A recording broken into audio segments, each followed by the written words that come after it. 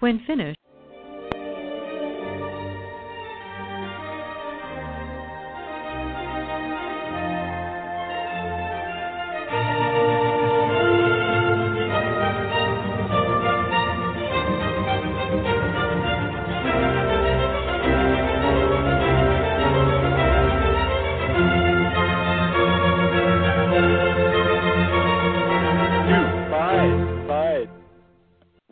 beginning. Hello, welcome back to A Better World. This is your host, Mitchell J. Rabin, and I'm very glad you're joining us again today.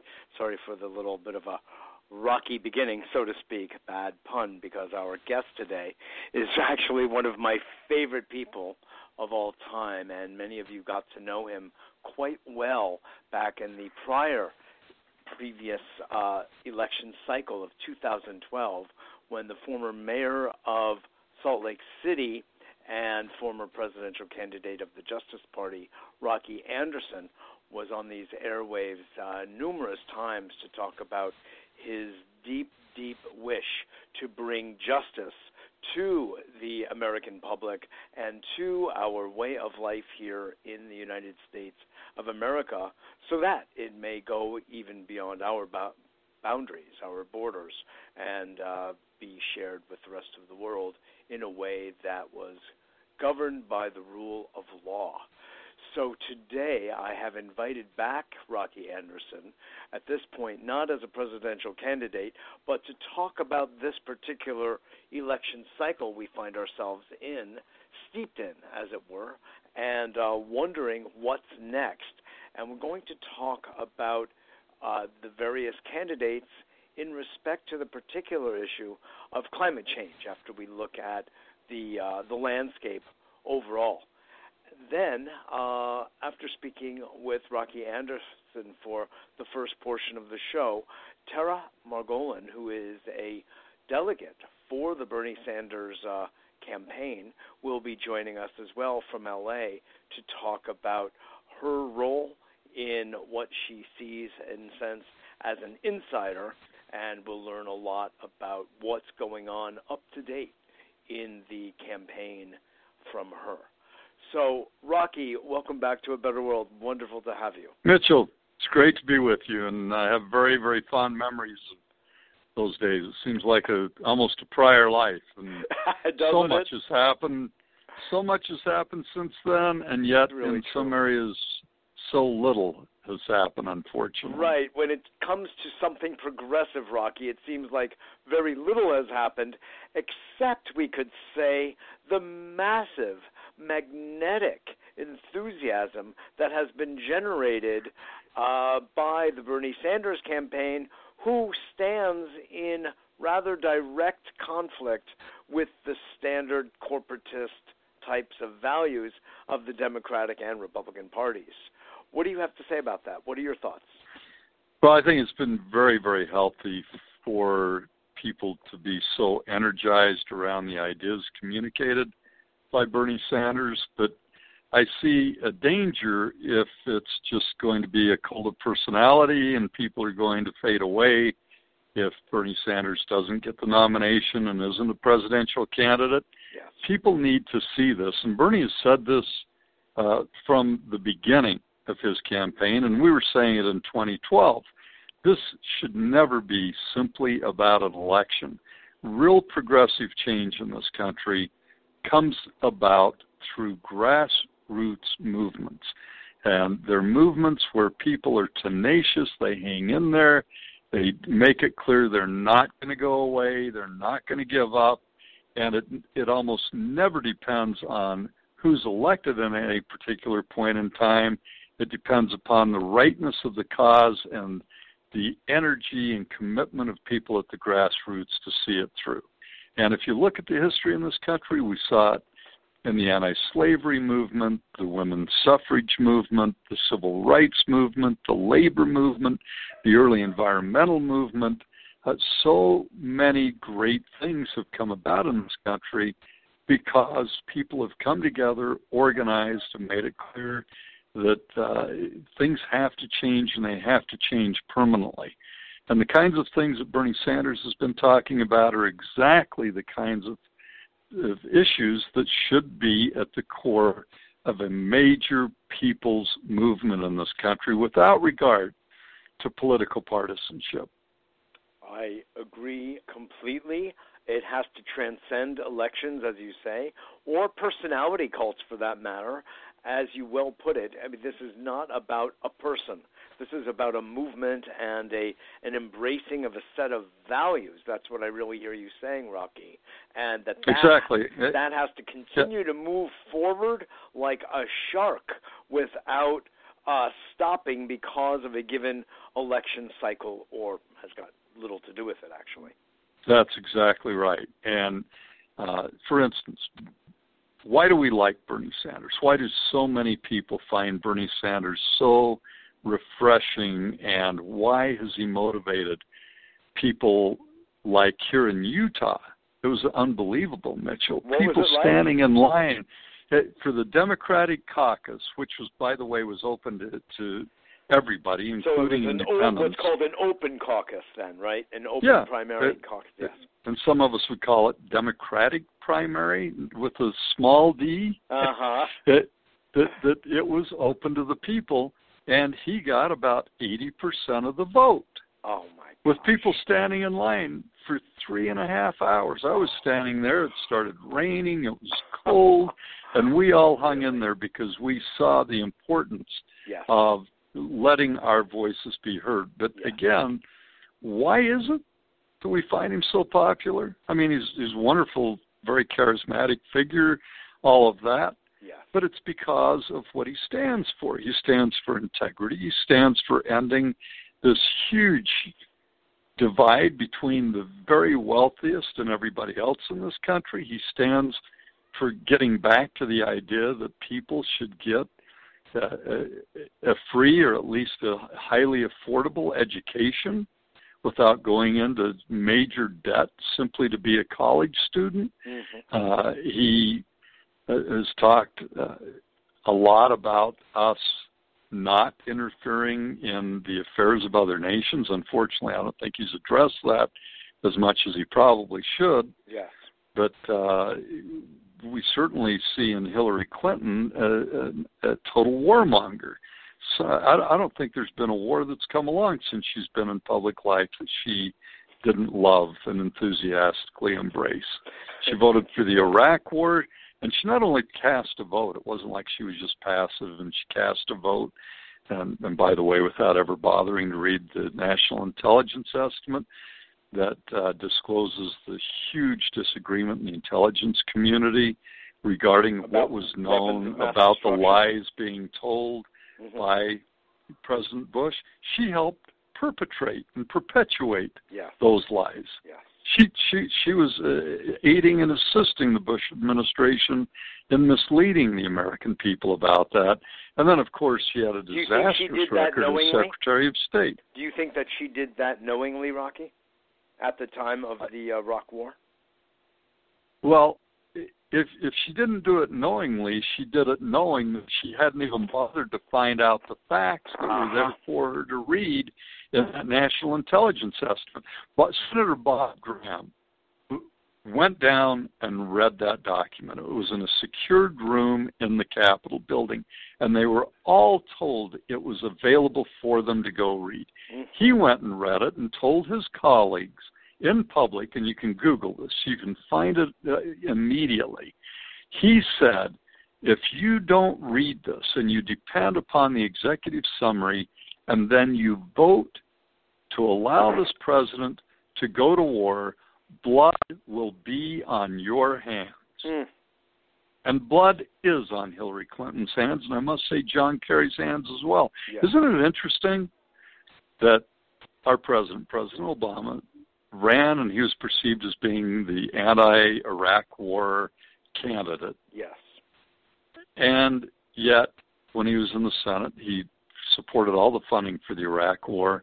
And his two secretaries of state were both people who were in the Senate who voted for the Iraq war, neither of whom ever bothered to read that National Intelligence Estimate. It's just amazing how short... first of all, how short the memories are, and how short attention spans are Yes. in the Democratic Party, because you've got all these people saying, oh, yeah, we believe in greater economic opportunity and in educational opportunity and in doing away with this divide between the very wealthiest and the rest. We believe in supporting working men and women and their families. We believe in staying out of these vicious, heinous, imperialistic wars where we're just ripping off the assets of other nations. And then all these people line up behind a Hillary Clinton who's been on the side of Wall Street, on the side of the Walmart. Well, yeah, she was on the board of Walmart. Well, when they were fighting the unions, never stood up for the unions at all during those fights. Has been on the side of the not only the and I don't call it defense, it's really war manufacturers, the people that profit so much from the wars. Yes. And really indistinguishable from the Republicans in the area of supporting the financial institutions who have ripped us all off, and the military industrial complex. And absolutely. Eisenhower first termed it, and I think we need to start calling it this, the way he first termed it, and that is the military industrial congressional complex. Right. Because these folks vote for these projects, even if they know it's a total waste of money, just to send back the bacon to their home districts. Exactly. And it happens time after time. And I highly recommend the book, The American Way of War, for anyone who wants to get a really great picture of how all this has happened. The American Way of War, and that is by whom? Oh my gosh, it's just escaping me. It's a documentary filmmaker. Okay. He did the film on the same issue, and then he became so concerned about getting the word out and wanted to get into more detail that he wrote the book. But it's The American Way of War. Okay, fine. We will get that information to our audience. It looks like it's Russell Wegley. No, it's The American Way of War: A History of United States Military Strategy and Policy. Yeah. But so maybe it's a book by a different author, same name. Starts with a J. I'm so sorry, That's it's okay. escaped Not me. a problem. But it's so eye-opening about how wasteful projects, these projects like fighter jets that are completely obsolete, will continue manufacturing them, repairing them, maintaining them, flying them in exercises, solely because the contractor, they know what they're doing. They go into the majority of congressional districts and subcontract out to people in those districts so that they get part of the largesse coming out of the United States Congress. And then these Congress people like Rob Bishop from Utah's 1st Congressional District vote for them because they keep people employed and there's so much money that flows into these projects. Well, Hillary Clinton has been a part of that entire corrupt process. And then as Secretary of State, what did she do? Did we go to Congress for declaration of war against Libya? Did we go to the Security Council of the United Nations? No, we just went in and bombed him. And then President Obama has stated explicitly that it was the biggest mistake of his presidency to do that without a plan for what was going to happen later on. And now we've left Libya tragically a completely failed, lawless state. And that was on Hillary Clinton's watch. That's right. Not more than watch. She was very much the architect of the entire Libyan debacle. And not to mention what happened in Honduras, which I'm sure you're aware about. Of course. She supported the coup. It was a completely illegal coup. Under both their own domestic and under international law. She supported it. So it's just appalling how little regard for the rule of law these people have. She and John Kerry both. I'd like to ask you two main things. One is, in your capacity as both with a background in politics, mayor, presidential candidate, and in law, being a leading lawyer that you are, largely humanitarian and environmental activity that you have engaged as mayor and lawyer. I'd like to ask two things. One has to do with the legality of the current election cycle with the primaries and the caucuses and vote counting the way it has been going on in New York. Nevada was a big problem. There were a few other states where there were some major issues. I'd like to hear you weigh in on that. And then the most formidable part of what we're dealing with in looking at these various candidates is the question looming in the foreground of all of our lives is climate change. And there's really only one candidate on the scene who is unfortunately losing a bit right now that even discusses it and actually has it as a major plank of his platform. Needless to say, that's Bernie Sanders.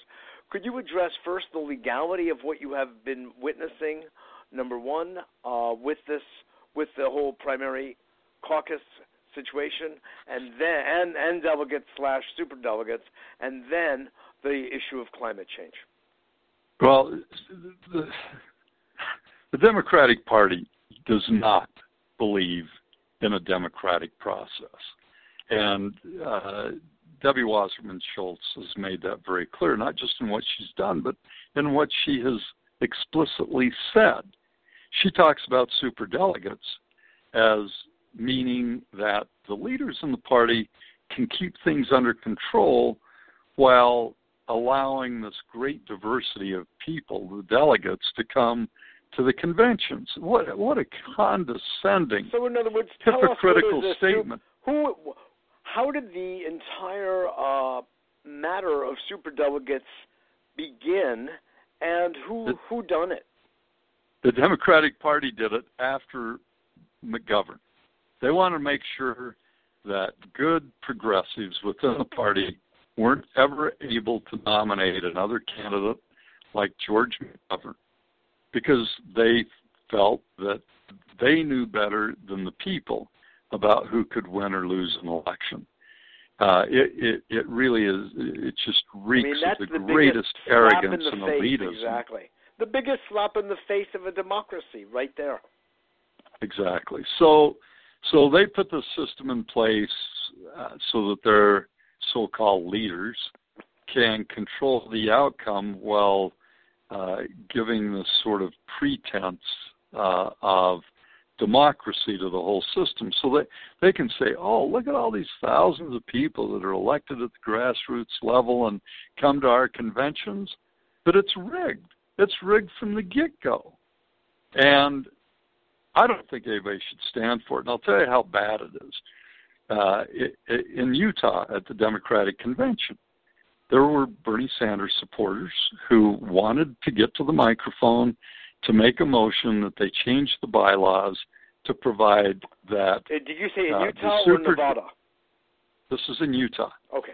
That the superdelegates vote according to how the votes in the caucuses came out. That is, if Bernie Sanders won, and he did by about 80%, then the superdelegates needed to vote for Bernie Sanders at the National Convention. They were going to propose that as a bylaw. Yes.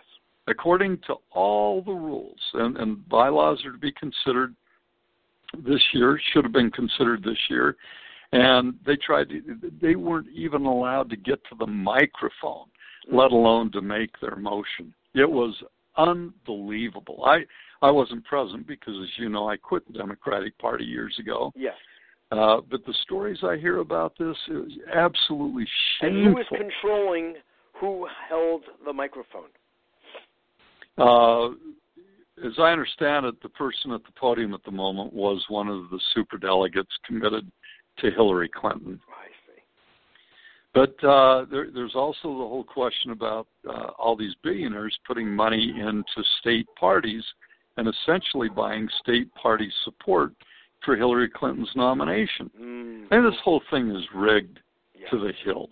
Yes. And I would urge people, just follow your conscience. Nobody owns your vote. Don't buy this lesser of the two evils nonsense anymore, or nothing will ever change. If you don't like what you're seeing in that party as being part of this corrupt duopoly that simply steps up and does the bidding for Wall Street and the military-industrial complex at every turn, leave the party. Let's find a different way. And by all means, whatever you do in terms of your partisan participation in politics, if you're going to belong to a party, at least be part of the movement to clean all this up. Clean up the Presidential Debate Commission. You know, that was created by the two parties. The Republican and Democratic chairs got together and they said, we have got to get rid of the League of Women Voters' control over this process, because how dare they? They allow third-party or independent candidates on the stage like they did John Anderson. They allowed John Anderson on, and Jimmy Carter, as the incumbent president, wouldn't even show up for the debate because they had the audacity to allow an independent candidate who was so popular and had such refreshing ideas as John Anderson to appear. We will never see fundamental change until we clean up the political system, until we make ballot access a possibility for independent and third-party candidates across the country. Well, you remember what you went through, Rocky, when you were running for president and what it was like to get on the ballots of different states as the Justice Party candidate? It was a nightmare. Unbelievable. It was a nightmare, and we only got on in about 15 states, and in several of those states it was because there were other parties who were grandfathered in that nominated me as their candidate. So the Progressive Party or the Natural Law Party or the Independent Party, in several states. So it was, and we put a lot into it, but we didn't have millions of dollars to throw at this, and it shouldn't take that. You know, we go over to Eastern Europe after the breakup of the Soviet Union, and we dictate to them in the Helsinki Accords and all the protocols. This is what you need for a democracy. And one of the things we said is you must allow the independent formation of political parties and equal opportunities for political participation. So we're telling them that's what's required to have a democracy. And in this country, the political duopoly, the Republican Democratic parties, do everything they can to keep people out, to keep them off the stage during the debates, to keep them from getting on the ballots in so many states. And then, of course, the spending is so obscene. I was in Nicaragua right after the overthrow of Somoza, and when the Sandinista administration was opening up elections. There were 7 parties from the far left to the far right. They allowed free and equal television and radio time for all 7 parties and their candidates. Isn't that amazing? Yes. And in this country, we've never come anywhere close to that. And whenever it's proposed, of course, the media goes crazy. Yes. And when John Dean proposes that we stop the consolidation of the ownership of the media, which Bill Clinton is largely responsible for, he's absolutely massacred by the media. That's when that whole thing about, they call it the Howard Dean scream. It wasn't a Howard Dean scream at all. It was a directional mic. And if you saw what he was doing, what did I say before? John I'm sorry Dean. If I misspoke. John Dean. No, Howard Dean. Who was part of Nixon's group. No, Howard Dean. Howard Dean. So when Howard Dean was running for president and he was arguing for decentralization of ownership of the media, they saw to it he was immediately taken out. Yeah. That story appeared dozens of times during the week following the incident on major news stations in this country. Yes. There was one time when Diane Sawyer did a story showing what it was like from the side of the audience, and you watch it from that point of view, there was nothing odd about it at all. Everybody was real excited. It was noisy in the room. Howard Dean came out all full of enthusiasm and energy and, joining with the crowd, talking about how they were going to go and they're going to keep up this momentum they created. And the news media made him look foolish, which is the one thing that everybody recalls that basically ended his candidacy. Well, now look what we end up with. Exactly. With this duopoly. Look what has happened to Bernie Sanders as well. I mean, Bernie Sanders, like you said, there was this huge outpouring in Utah for him, and did the media touch it? New Mexico, tens of thousands of people, 10,000 plus show up. Did the media even see it? No. In other words, there's been a blackout on him by and large as well, following in the same footsteps. And the dangerous moments were in the beginning when they were ignoring him, basically saying that Hillary Clinton was going to be the candidate as if it were a given. Try to overcome that, and yet Bernie, every time he showed up, would attract tens of thousands of people. It was amazing. That's right. So it shows the power, I think, of social media as well, that maybe the mainstream media doesn't have the control that it once had in American politics. Yes, perhaps. Now let me ask you about the issue of climate change, which is hardly ever mentioned by any candidate except, of course, Bernie Sanders. How, now that you're looking at the current landscape, first of all, what do you, just your brainstorming, what do you think is going to be happening now? Are we going to have one or two or no contested conventions? And what do you think is going to be happening? There's this pink elephant in the air, of course, it's climate change. There are a few others as well, but that's the biggest. What is its disposition in light of our current election? Well, first of all, I don't think there's going to be a contested convention. I think the Democratic convention is going to be very divisive. I think there are going to be a lot of very angry people there because of all the corruption in the primary process. I think there's going to be a mass exodus of people from both the Democratic and Republican parties, and perhaps for different reasons. On the Democratic side, I think the corruption in the primary process is going to drive a lot of people away.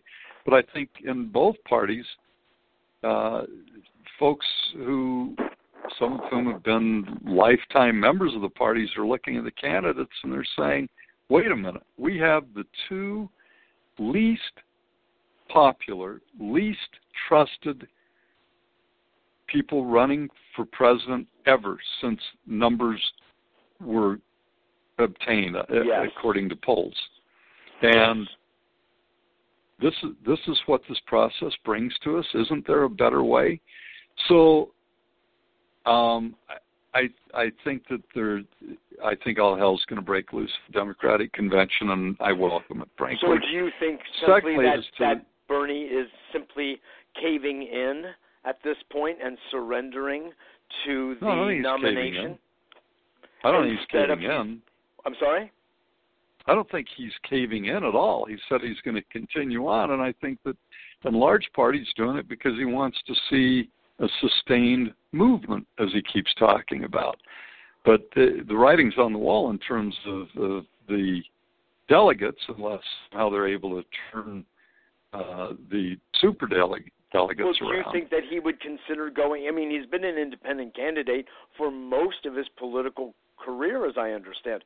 Is there any possibility that he would turn? I know he's been invited by Dr. Jill Stein to join her in the Green Party, and she would, I'm sure, concede to vice president if he would agree to come in and join her and thereby maintain this momentum that the Democratic Party can clearly not withstand and doesn't even want.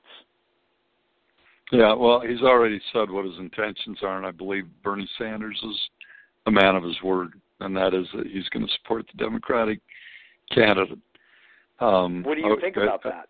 Because it's going to lead to major splintering and, as you said, divisiveness.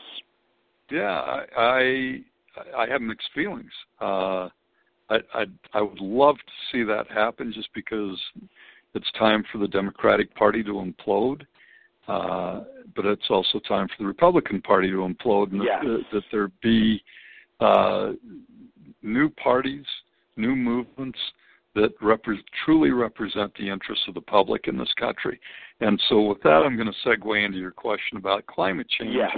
Because climate change, along with nuclear weapons, they are the two great existential threats of our time. Yes. They're a threat to our planet and all of its inhabitants.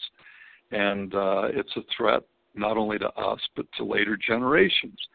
And Bill Clinton, with Al Gore, who wrote one of the greatest books on climate change, certainly for lay people. It's the book that first alerted me to the threat of climate change, was Earth in the Balance. He wrote it in 1992, before he was elected vice president. Yes. And then we went for 8 years during that Clinton administration with Al Gore, of all people, as the vice president, and not one thing was done by our government to protect our planet and its inhabitants from massive climate disruption. And then, of course, we didn't see anything during the Bush administration, except George Bush did admit climate change was happening, that we've got to get away from the stranglehold that oil had. He said all these He actually right said that things. oil was an addiction, interestingly enough. He did say that. He did say that. But then nobody was doing anything about it, and we had this right-wing sold-out Congress, which includes both Republicans and a lot of Democrats, and a lot of timid people as the clock was ticking toward irreversible climate disruption. And then we saw President Obama, when he was first nominated, when he first received the Democratic nomination. I don't know if you remember this, Mitchell, but he was talking about clean coal.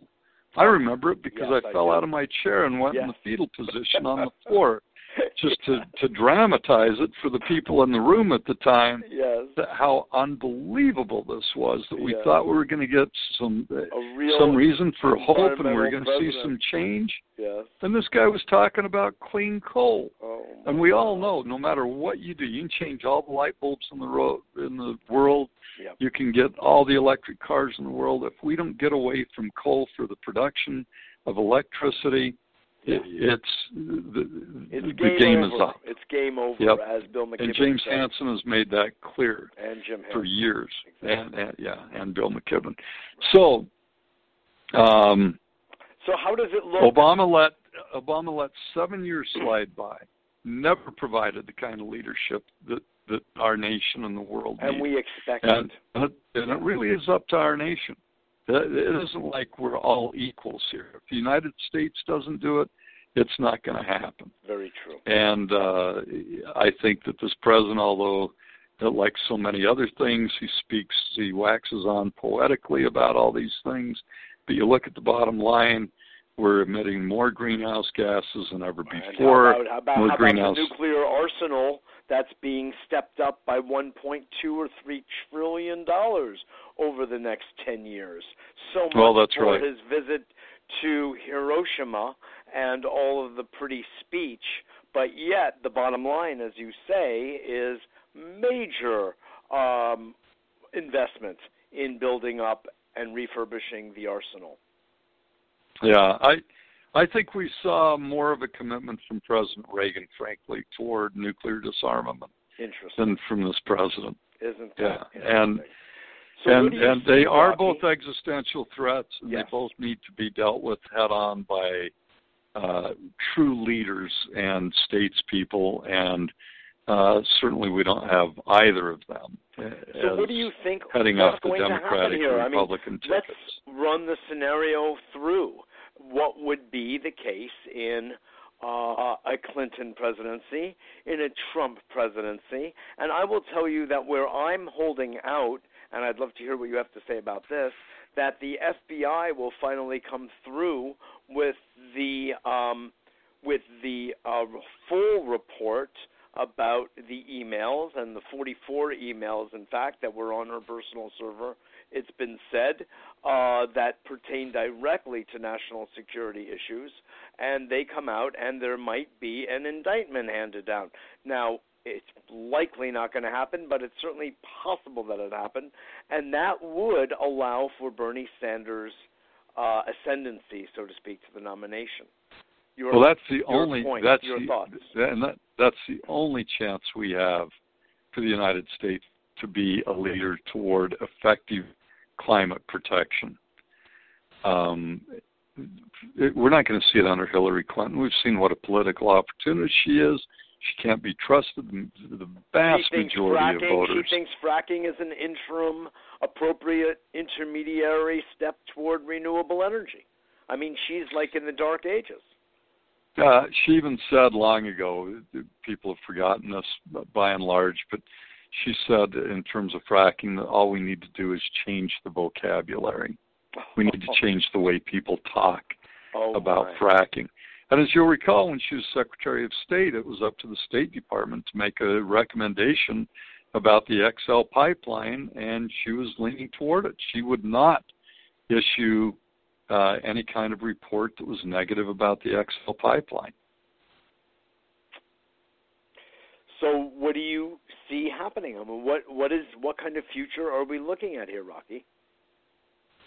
We're looking at a much warmer world, and I almost hate to talk about warmth because then any time it snows, people, they'll say, "Oh, I'm out shoveling 3 feet of global warming off my driveway." Yes. They misunderstand what climate's all about, but it is because of the weather. general warming of the atmosphere that causes huge climate disruptions.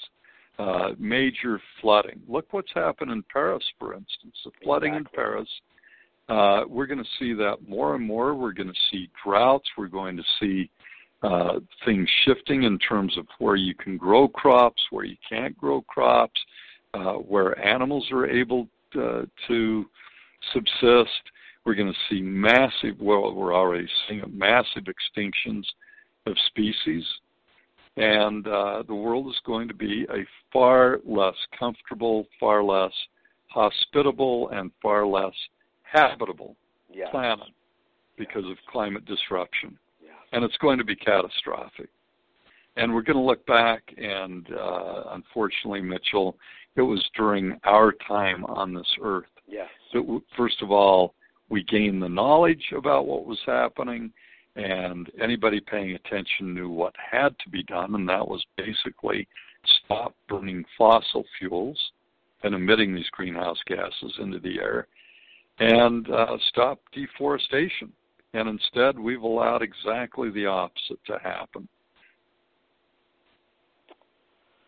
Rocky, I'm afraid you're very, very accurate in your assessments, and it saddens any real human being's heart when he or she looks over this landscape, this political landscape, which has way too much power and say in our collective future. You, I'm sure, know about those cases where children and teenagers are gathering and suing a couple of states. Where was it? Maybe you would know. Colorado and another teenager group. I think Massachusetts. In Oregon and Massachusetts. Well, I've heard of a couple of these where they are suing the state for their jeopardized future because of the poor choices being made regarding climate change. It's very interesting. Well, those who use the metaphor of war, I think it sounds exaggerated, but I think it's absolutely true. Those of us who continue to do business as usual, those who advocate doing business as usual, are making war against our children and later generations. Yes. Because we're putting their very existence, their livelihoods, their ability to live on this planet in jeopardy. And why are we doing it? We're doing it out of laziness, slothfulness, greed, inertia. Yep. Whatever the reasons, they're not very good reasons. Mm-mm. And it really is time that everybody wakes up and we do our best. So let me end with this. Although we've talked a lot about the bad news and the bad things that have happened, nobody should ever give up. Nobody should ever become so cynical that they don't become involved. Things have been bad before, and it took people rolling up their sleeves and organizing and saying, we're not going to put up with this anymore, at least at the end of my life. And we all ought to be able to say this. At the end of our lives, we did everything we could to make this a better place. And we did everything we could for those who don't have the opportunities that we have to take action to make this world a better place. Well, I'm very glad that you're ending on that note, because that is truly the appropriate note to end on. The game isn't over until the fat lady sings, Rocky, and we are forging on even in the face of all of the odds we're looking at. So I want to thank you for your commitment, for standing up again, getting back on the horse over and over again in your fight and battle and struggle to bring justice to the world and bring greater awareness to all of these subjects at hand. Thank you, Mitchell, and thank you for helping get out the word, because that is absolutely crucial. Absolutely. We'll have you on again. It's good talking to you. Thank you. Good to talk to you, too. Rocky Anderson, former mayor of Salt Lake City from the years 2000 to 2008. He stood on a national platform calling for the impeachment of G.W. Bush. He ran for president in the 2012 election as the nominee of the Justice Party, and is very articulate and very outspoken about the importance of rule of law, of climate change, and our commitment to it, which needs to supersede all types of partisanship. This is a human issue, and Rocky has been one of my heroes in this domain in speaking out as strongly as he has and as he just did on this show. Well, stay tuned for the next part of today's show with Tara Margolin, who will be speaking with us about specifically the Bernie Sanders campaign and where we are right now. We'll be taking the temperature of the campaign in just a few moments. Stay tuned after this.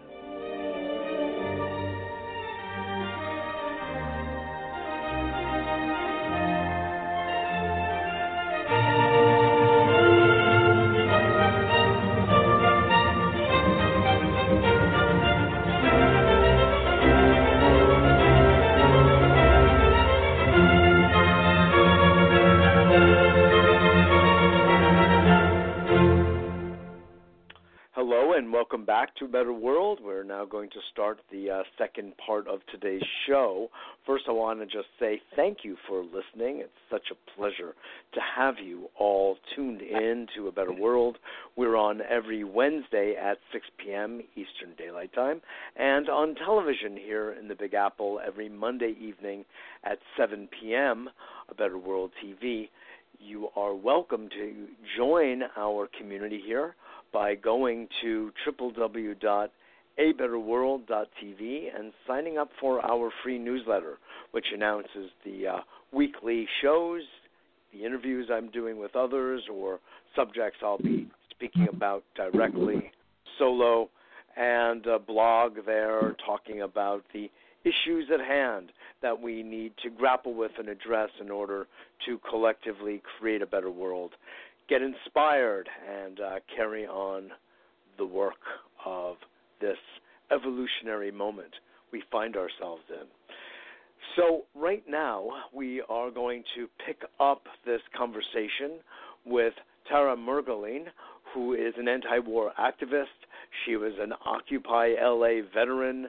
She was a former congressional campaign manager for the anti-drug war activist and her ex-husband, LA-based attorney Bruce Margolin. That was in 2012. She was also a key policy advisor and grassroots coordinator for the Marianne Williamson campaign for representative in the LA area. That was her run in 2014. Marianne, of course, was on A Better World at that time after she had been on talking about some of her wonderful writing on spirituality. But we've been a major supporter of Marianne here as well.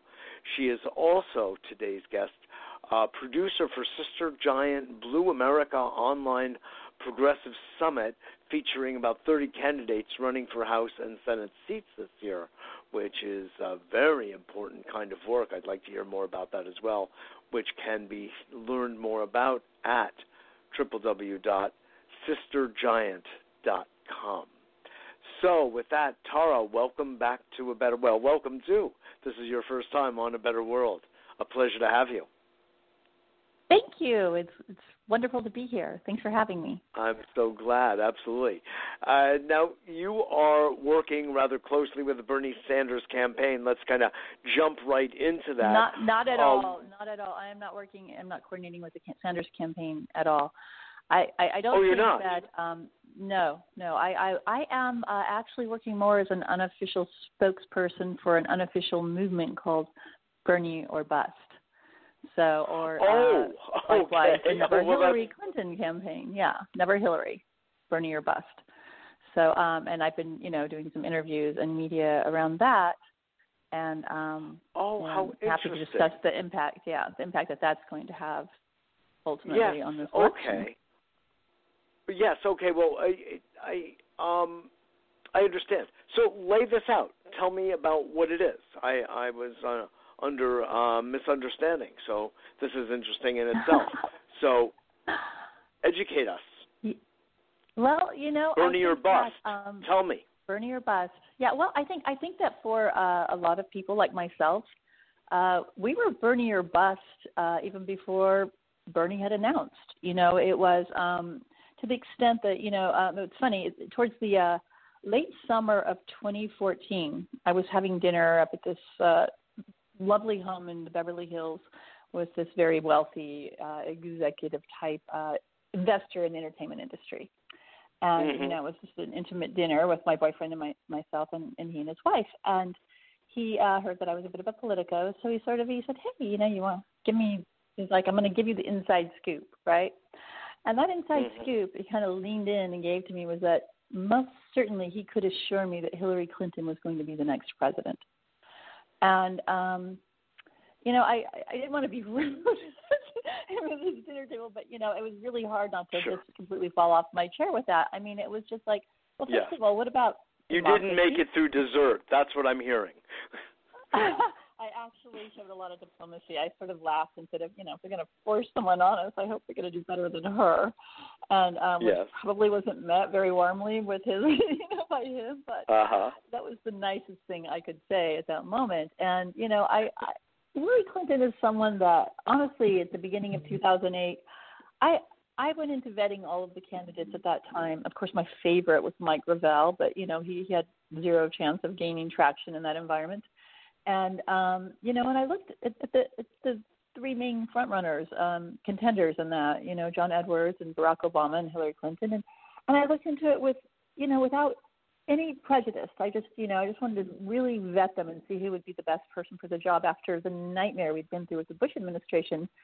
I felt so passionately that we needed the right leader, at that time. And just doing a little research into Hillary Clinton, and the more I looked and the more I learned, and the more I, fact-checked and looked into it, I just realized that, she really represents everything that I've been fighting against as a political activist for years, And so I had already ruled her out 8 years ago, and I always knew that I could never, in good conscience, vote for her.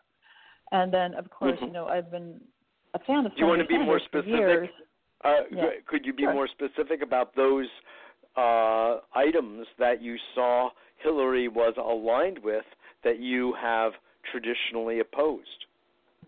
as a political Well, I mean, to start with, certainly, you know, what Mayor Anderson was talking about with her lack of, you know, let's say intellectual curiosity to the National Intelligence Estimate for prior to casting her vote to go to war, and beyond that, you know, she stood on the floor of the Senate and repeated Bush and Cheney's lies, and you know, we all knew they were lying, and. And when I, you know, and you knew they were lying, and I knew they were lying, and I took my children out, and we marched in the streets, you know, to stop them from invading, and you know, and I just felt like, you know, that Hillary Clinton had the political heft at that time. Had she read that intelligence report and stood on that Senate floor and made an argument against invading Iraq, you know, not only would she have been a great hero of mine and yours, but but being a former First Lady and a Senator of New York, she might have slowed that down or stopped it, you know, with her political heaviness. And so, when you talk about, you know, every senator who voted for that has blood on their hands, but some more than others, you know, and you know, and then looking back further into her history, you know, her ties to Monsanto and Tyson Farms, you know, who, you know, this Tyson big ag that was the undoing of all the family farms, you know, that overtook our entire food supply, and as a result, you know, it hasn't improved, let's just say. Not only are we eating lots of poisons and poisoning the earth. Let's look at this, because I've done some shows on the reasons why Hillary Clinton would be a complete disaster for this country, and it's in so many ways a very uninteresting, very status quo kind of story of business as usual. I'd really rather take a look at what is your feeling about and what do you foresee happening with Bernie Sanders right now, because you're in a position of Bernie or bust, and it looks like to me that Bernie is busting. Yeah, well, you know what? For him to do anything less would be devastating. It would be devastating. I mean, for one thing, as you and Mayor Anderson were speaking of, this election has been wrought with fraud and rigging and disenfranchisement, flipping machines, ridiculously far off exit polls, from top to bottom, from beginning to end. And starting with the 6 coin tosses in Iowa, you know, and just all the way through, just these improbable factors that always seem to benefit her. You know, the reduction of how about California? Tactics. Since you are on the ground in L.A. and Beverly Hills, what did you witness anything, you know, with your own eyes that were? Yeah, I did some. Tell us. I did some poll watching. On Election Day, and the stories I heard were horrible. You know, and the thing is, even before Election Day, though, we felt it coming here. You know, we felt them purging the rolls, moving the polling places around, reducing the polling places. I got a call from the Democratic Party. I've been a registered voter for 30 years. The first time I've ever gotten a call from the Democratic Party confirming all the information on my registration, you know, which gave me a heads up that they were going through and purging the rolls. You know. And who do you think was behind? Was this Debbie Wasserman Schultz? What was the force behind at the same time that the IG report came out saying not only that she refused to cooperate with their investigation, but that she had most definitely broken some laws, severe laws, and that she had most definitely been lying to us. At the same time that happens, our governor, Jerry Brown, comes out and endorses her? Really? I mean, I felt them circling the wagon. I was sick when I heard that. What happened? Yeah. How did that? I've met Jerry Brown in his, his home. In Oakland. I had a little insight to Jerry Brown. My understanding is it's his wife. You know, she's running the show up there, and she's a conservative. And that's what I've been told by people who've worked directly under him and with him and have quit in disgust of the whole situation going on with Jerry Brown. You know, he's big on fracking. he loves fracking too much in a state where we have massive drought, and of course, so much of our fresh and he's water also favoring the large. He's also favoring the large corporate farmers, the almond farmers and others, where they're getting water at the expense of the small farmers. Yes, and and Nestle, and it goes on and on, the corporate corruption, and of course, we had a wonderful man running for the seat that Alex Padilla has taken as Secretary of State, Derek Cressman, and he was just all about creating transparency and accountability in our voting and securing our votes. A guy like that can't get any support from the state parties. And so, between Alex Padilla and, whole hierarchy Tara, circled the wagons around if you her. would, yeah. Yes, right. Would you just tell our audience, what did you specifically witness or hear firsthand in the voting on the primary in California? Because it's such a massive state. This was critical for Bernie. Okay, so what was going on, first of all, and I heard this from coming from numerous sources and numerous precincts, that people were initially, that they were sent the wrong voter rolls. So people were showing up and they had the wrong voter rolls first thing in the morning. By the time they straightened that out, so all these people are being given provisional ballots because that's the only way they can vote, because there's no voter rolls. And then once they got the voter rolls straightened out into the proper precincts, they had not been updated. So, again, people were coming in who had registered to vote prior to the cutoff on May 29th, and they were not on the rolls because they hadn't been updated. And, again, they were being good. So one case I went to, and the woman that I helped was actually a Hillary voter, but that was irrelevant. I wanted to make sure that they knew the proper process when people came through. And so she was able to show them her receipt for having registered to vote, that she was a Democrat, that she was definitely at the right polling place. After all of that, they took back her provisional ballot and gave her the Democratic Party ballot. But it was she had to wait around for the supervisor to get back from lunch, and, for her to get the proper ballot was an ordeal. And so this was, there was also, there's a wonderful website that's been put up to keep track of all these stories. And, it's called Election Fraud 2016. And they have been compiling, because it's been so systemic throughout the primary season. Every state has just abundance of stories, videos, their hearings, lawsuits. It's one after another. By the way, is the Bernie Sanders campaign suing in these respective states? In some cases, there have been lawsuits from the campaign. Others have been waged by attorneys and civil rights groups. Yes. And there's been hearings. And so people have been fired. Right now, and yet the national media doesn't report this at all, not one bit. Not one bit. So what we're looking at is, I think that when people talk about, well, Bernie, do what he said, and support Hillary, and I too take Bernie in his word, but I think the fact that this election has been fraudulently won means that she is not legitimately our candidate. Correct. I mean, well, there's that much G.W. Bush all bets are wasn't. Off. Yeah.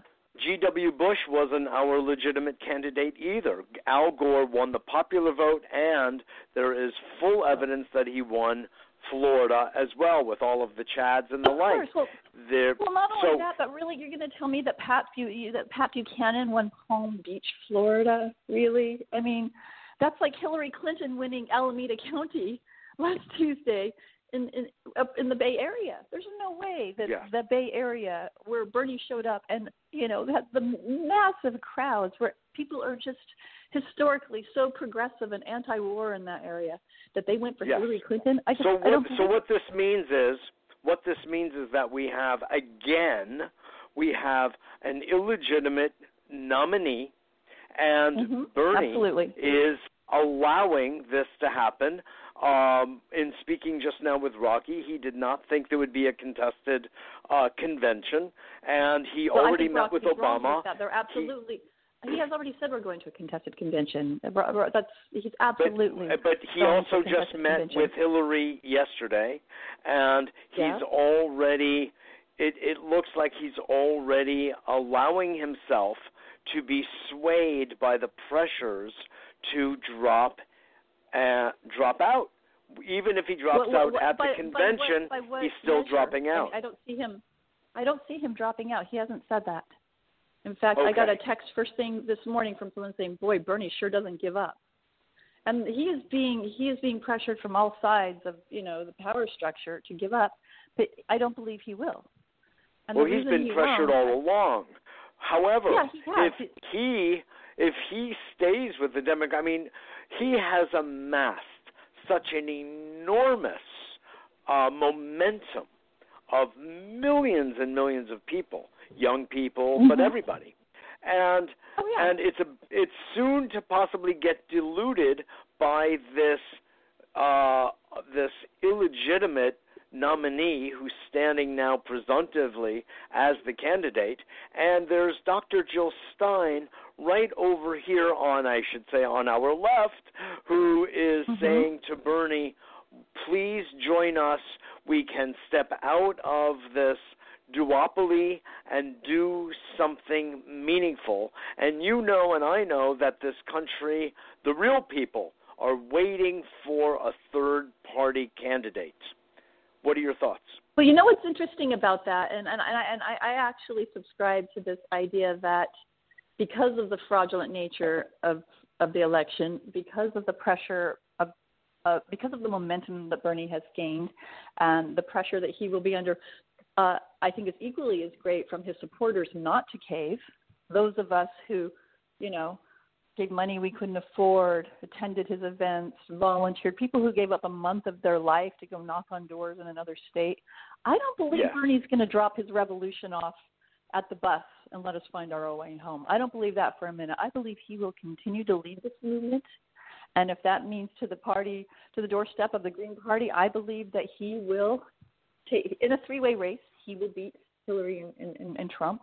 And what's more interesting, and to me, this is the plan right now, okay? And this is like like it's under the surface, but it's bubbling. But the plan is this: that we stick with the Democratic Party, those of us who are registered as Democrats and support Bernie, that we stick with the Democratic Party through the convention and fight for Bernie and the platform every step of the way. And then should they, as the die is cast, go ahead and coronate the Queen, Hillary, at the nomination, that on July 29th, we all en masse unregister as Democrats. My Gallup poll back in January showed the Democratic Party down to 27%. And that's kind of a few points because of people voting, in mass, registering to vote for Bernie. But if even a third of the party left, and I believe that I don't believe that that's a high number. People are furious. People are not saying, well, absolutely. The only people are not saying like, well, I prefer Bernie, but Hillary's okay. I don't hear that from anybody. What I hear from people is, okay, I'll never vote for her.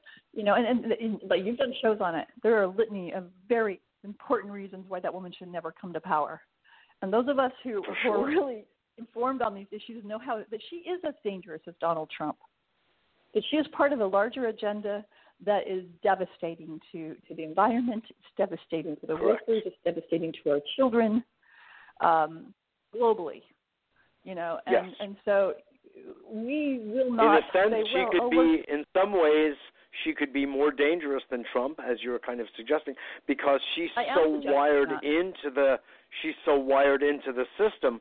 She has her fingers on the levers of power in a way that Donald Trump, if he were elected president, he's such an outcast and so eccentric in his views. People might not give him the time of day in Congress or internationally, and he would not really be able, or even our own military. They've come out and said such that he would be, that they do not trust him with being commander-in-chief. That they may not, it would be a stalemate for 4 years if he were to win. That's what I'm saying. And yes, there will be an opposition party, as you're saying. There'll be great opposition, and there will be an opposition party to Donald Trump. Yes. With Hillary Clinton, this is the problem. This is why in some ways bad Democrats are much worse than Republicans. Because as we saw with with the Clintons and, the things that they went into the White House and did things that Ronald Reagan only had wet dreams about, the deregulation, the privatization, the slashing of the welfare rolls. No Republican could have gotten away with all that. They only were able to get away with it because they had taken over the Democratic Party and sold it down the corporate river, lock, stock, and barrel. And really? And when Obama came to power, he certainly could have retrieved the true values of the Democratic Party. He could have restored the party, but rather than hope and change that we all voted for, we got, Well, I Clinton, didn't, but others did. Everybody was. I was voting for Rocky Anderson myself, frankly, but yes. And now I it would. Rocky in 2012 as well. Yes, but let's come back around to something that I felt was very interesting. No, I agree with you. I know that we know the sad Obama story. There was none. He did not fulfill anything of what or very little of what he promised. Party. So, when Obama signs an indefinite detention bill, he gets away with it. If George Bush had tried to sign an indefinite detention clause, people would have opposed it left and across. Just like the Iraq War, exactly. Marching. So, Tara, you brought something up very interesting that I want to just touch on in our closing minutes here, which is the strategy to stick with Bernie through the convention, at which time, if he is not nominated, which I still hold out even though it's a low probability. Honestly, I still hold out that there can be such furor, such uproar, such tumult in the convention, and that if the FBI report were to show up, then there really could be a nod to Bernie. In the event that does not happen, in the event that does not happen, then what are you saying the Bernie or bust community and others are saying? What will they do? Well, I think it would be really interesting if he did take up Jill Stein, Dr. Stein, on her offer. The Greens have tremendous ballot access. There are also enough states with beyond their reach of the ballot with write-in access that we could get the electoral votes needed in November. What's also interesting, though, what I was talking about in splitting the Democratic Party, if they lose even a third of the members around this, whether people unregister or just vote differently without unregistering, if they lose a third, they're no longer a major party. That puts them below 20%. Especially when you look at the Libertarians, Gary Johnson is polling at 12%. They're around 15%, aren't they? What? Yeah. Oh, they may have gone up in the last couple of weeks, but my most recent polling told me that they were at 12%. And interestingly, Gary himself says that he pulls more from Hillary than he does from Trump. So I think that we could conceivably see the 3 or 4-way race in November, in which case the only real threat there, because I believe Bernie would soundly beat everybody, whether it was 3 or 4 candidates in the running. I agree. Is that we wouldn't, if he wouldn't get enough electoral votes to secure the presidency, and then some weird process plays out in Congress. Yes. Well, how about the Supreme Court selecting like they did in the year 2000? Talk about undemocratic, non-judicial, and illegal. Here is the Supreme Court of the land selecting a president. I mean, that defies every single constitutional measure that I understand of this nation. Yet, it happened. It happened, and not only did it happened out without a word of dissent from the Fourth Estate, which was my first clue that the Fourth Estate was gone. That literally opened my eyes when they said boo about that. Oh yeah, and that was a huge aha moment for me. And there wasn't enough opposition from Gore himself either, from my point of view. Yeah, he sort of rolled over like a dog too. I feel also he did. Really upset us. Bernie will not do that to us. Bernie's not going to roll over. So my question Bernie knows what he means to us. Based can't do on that. If he were to, what's that? Based on what, let's just take this into account, which is that Bernie met with President Obama, who the next day or so endorsed Hillary. Okay?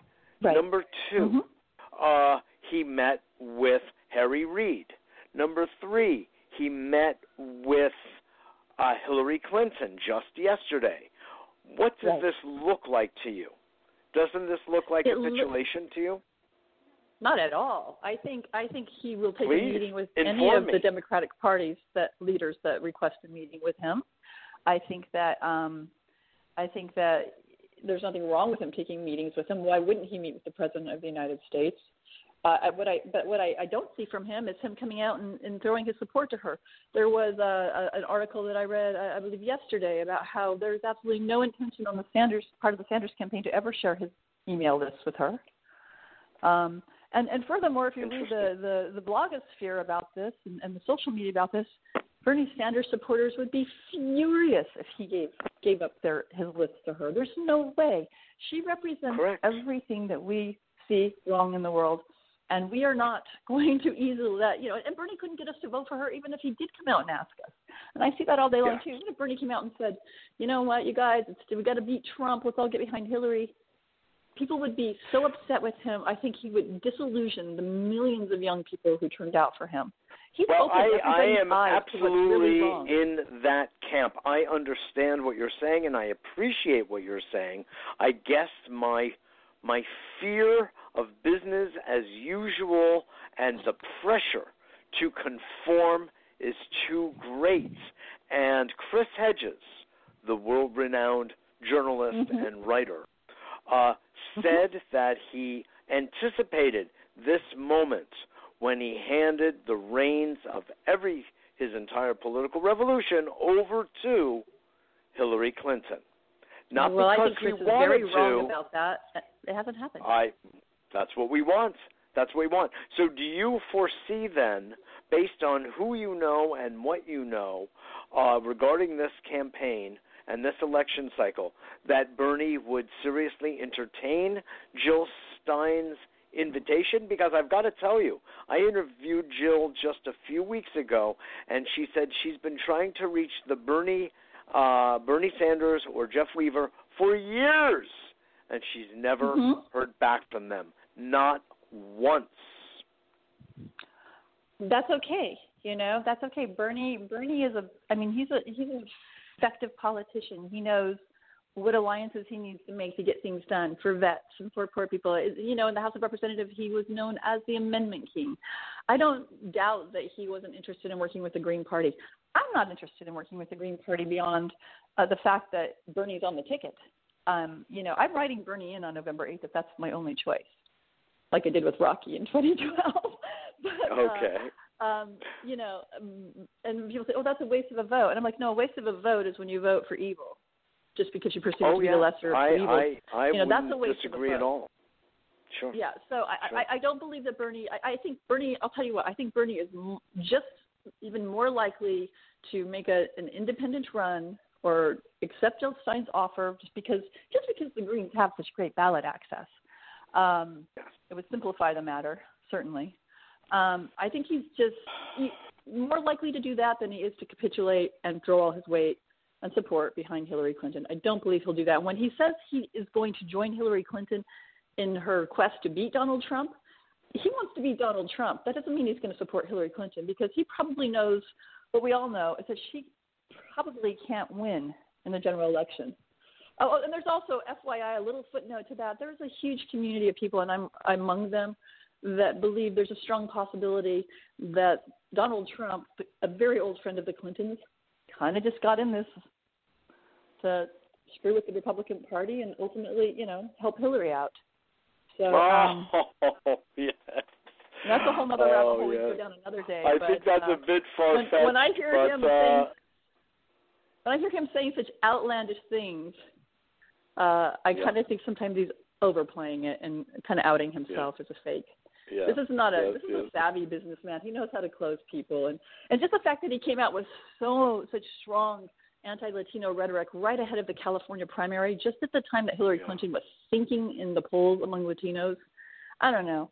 It all just seems a little too, I don't know, possible. In any event, just coming back in closing to what your own strategy is, and no doubt many of the people with whom you're affiliated, is that if Bernie were to not get the Democratic nomination and were to join Jill Stein in the Green Party, you would therefore vote there. And if neither of those happen, then you would write in Bernie Sanders, and many people you know would do the same.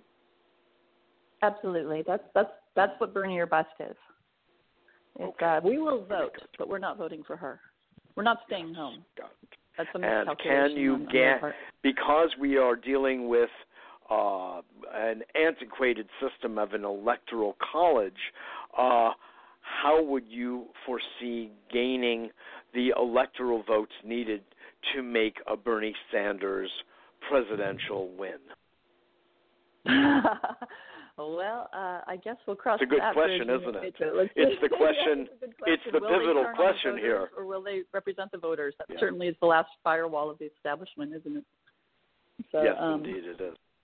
Yeah. It's like the superdelegate thing. It's totally illegitimate in this day and age. Democracy gets a little too out of hand. We're gonna exactly. It's like we'll bring you to heel. It's a democracy that is so out of hand it's no longer a democracy. That's what it is, and people don't want to see it and say it, even though it's true. We're living in some strange hybrid of a system that is controlled. It's an oligarchy, and it's a corporatist society. Is what it really is, Well, Tara Margolin, it's really been a pleasure to have you on to discuss these matters and bring forth your own point of view and perspective on all of this. I really enjoyed it, and I hope the listeners did as well. So thank you so much for your good work. Thank you so much for having me. And your commitment. Absolutely. Take care now. Thank you. Take care. Sure. Tara Margolin, very outspoken, wonderful woman from Beverly Hills who is obviously very committed to a certain kind of outcome here, which many millions and millions of people are also committed to. It's really, really good to see, and I much prefer her interpretation of Bernie Sanders' meetings this past week with those I mentioned, from Obama to Harry Reid to Hillary Clinton. I way prefer her interpretation than mine. I get sad, and I just pray that Bernie stays the course. And I think Jill Stein made him a brilliant offer, and the Green Party people are getting educated about it. You can listen to my interview with Jill Stein of just a few weeks ago through our radio archive at abetterworld.tv and see what she has to say about all of this herself directly. What's very interesting is that the Green Party is getting a lot of traction on university campuses, college campuses across the country. The youth, which wouldn't surprise you, are very impassioned and turned on by her and the Green Party itself, which they did not know of in general, as they are with Bernie, as well they should. They're much aligned. In fact, in many ways, I think Jill Stein has a better handle on the international policy picture than Bernie, and I think he could stand to learn a lot, actually, from her, is my point of view. There are some corporatist aspects of his and old world interpretations he's making about international politics that I think could use a little brushing up, to be gentle about it. In any event, I want you all to just know how much I appreciate your tuning in to A Better World. Visit our website, of course, at abetterworld.tv, and if you want any kind of a coaching, consulting, or to join us in our A Better World, Heaven on Earth workshop, which we meet every other week here in the Big Apple, please go to www.abetterworld.tv for information and to sign up for our free weekly newsletter. So, with that said, thank you so much for joining. Remember that we are also a nonprofit 501c3, so any donations made to keep us afloat and thriving is so appreciated. It really does help a lot. Thanks again, and I look forward to seeing you all next week.